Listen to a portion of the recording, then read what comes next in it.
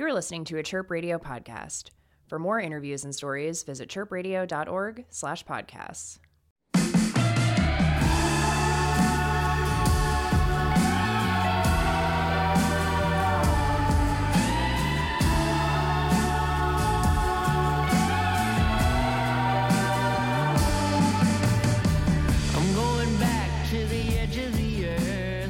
Hello, and you're listening to the Chirp Radio podcast. My name is Mick, and I am here speaking with Kyle from King Tuff. When you write an album, do you have certain musicians in mind who are going to not only be recording with you, but also touring with you, or do you kind of just sort of make it up on the road? Yeah, every album I've done is different, and so this one I put together a studio in my house, and I just started recording without any idea of even what the record was at all.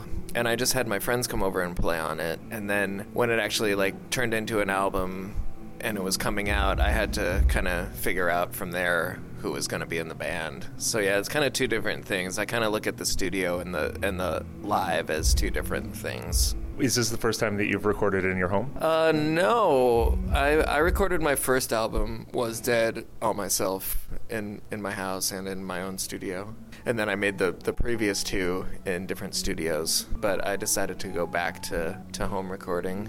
I just get the most satisfaction and fulfillment doing it that way. So that first album was Dead, correct? Or are you talking about Wild Desire? Oh, no, Was Dead. Wild Desire was just a one song. That's just a 45. Okay. Right. I actually wanted to ask you about that just because the cover for that, even though it's not a full album or even an EP, the cover is just so different than all your other albums. Who is that on the cover? That's my good friend Abby Banks, who toured with me for years and sold the merch for me. But she's just she's one of the most amazing people I know, and she's just a rascal, and she was flying around her room, and I took a photo of her, and it was too good to not use for the cover. Yeah, she seems like she has a lot of character. She is a definite character. It's been a while since the last album that you released. I think it was Black Moon's what was it? Yeah, Black Moon's Spell back in 2014. Different World back in 2014. Yeah. The album, one of the singles that you have for this album, Psycho Star. I watched the video for that, and a lot of that video seems to be about paranoia. It seems to be about a sense of powerlessness, a sense that there are things happening in the world around you that you don't totally understand or don't have control over. What were you tapping into when coming up with the idea for that video, and does it correlate with the message in the song itself? The director, Cameron Dutra, came up with that idea, and then I just kind of, we kind of worked it out together after his initial idea. A lot of the idea in the song is, I was kind of thinking about humanity as a disease on the planet. And so... Inspiring stuff. Yeah. So, I don't know. So the video has kind of this bird's eye view of just people, and kind of they look like, I don't know, it's just this sort of weird alien perspective in the video, kind of looking down on Earth, so that it does relate to the song in some ways.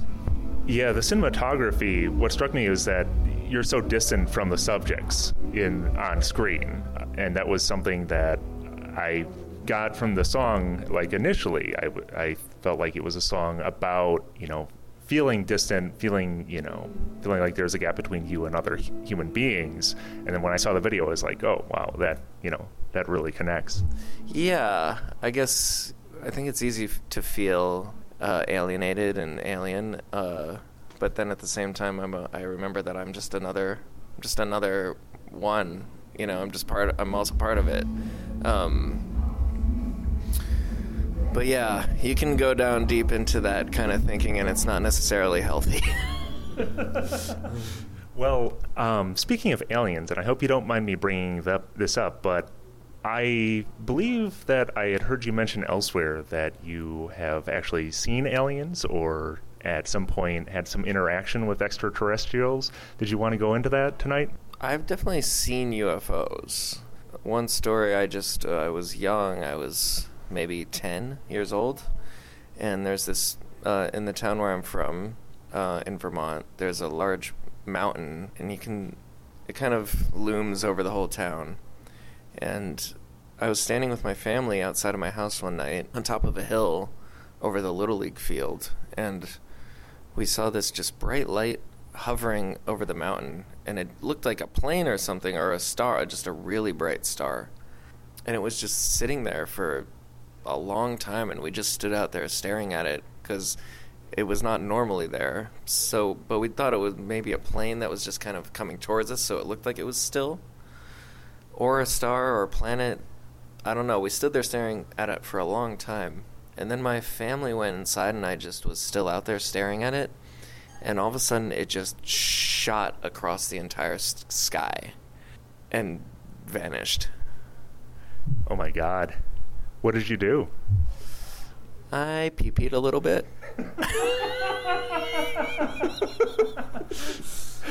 Hear that, kids? Even rock stars are afraid of aliens. It's a very normal thing for a human being to be a little terrified of extraterrestrials, especially the first time you see them. I was also 10 years old, so I was just peeing all the time anyway. And you weren't a rock star quite yet? Oh, I was definitely a star then, more so than now.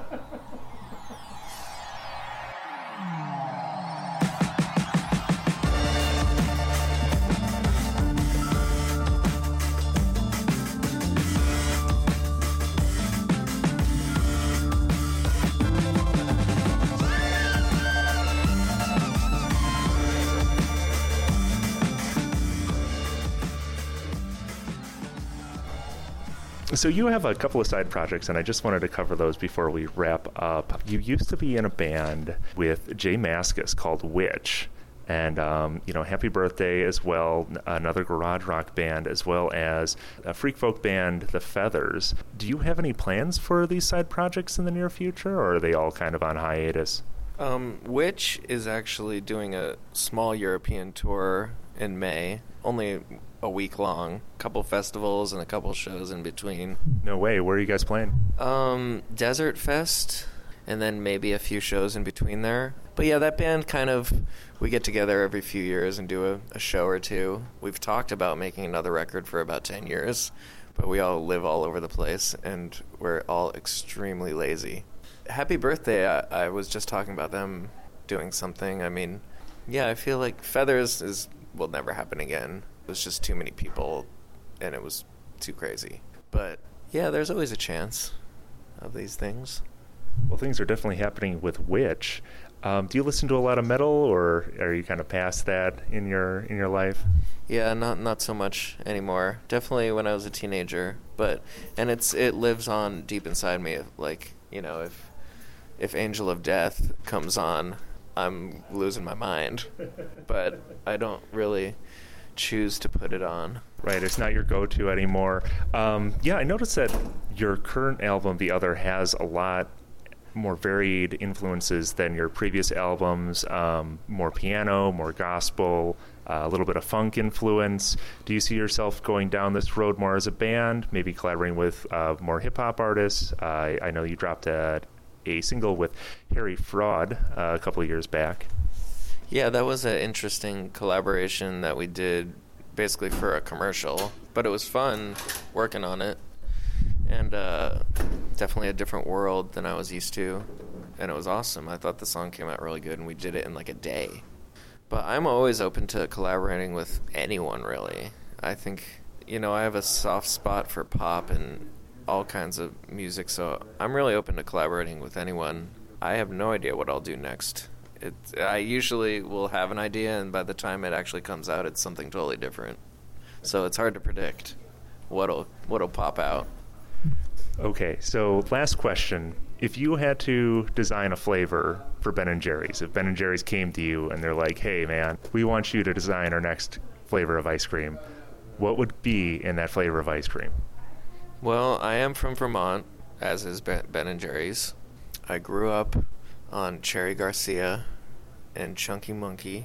It would have to have something with maple syrup in it, probably, because that's, maybe like maple candy. Like, I don't know if you've ever had like the little maple candies they make that are basically just maple sugar that kind of dissolve in your mouth. This is actually a really good idea. Like, just vanilla ice cream with those maple candies in it would be unbelievable. No coffee flavor? I just got an even better idea. In Vermont, one of the regional delights in the wintertime is called Sugar on Snow, and it's basically snow with maple syrup. They pour hot maple syrup on it, and it turns it into like gooey candy almost. And then you serve it with a pickle and a plain donut. So an ice cream flavor, maybe vanilla with maple syrup and pickles and donuts. Sugar on Snow. King Tuff's Sugar on Snow. My mind is literally blown. I'm left speechless. Kyle, this has been great. Thank you so much for chatting with me. This is Mick Reed for the Chirp Radio Podcast. I have been speaking with King Tuff tonight on the tour for their latest album, The Other. Thank you so much for joining us, and thank you, Kyle. Thank you.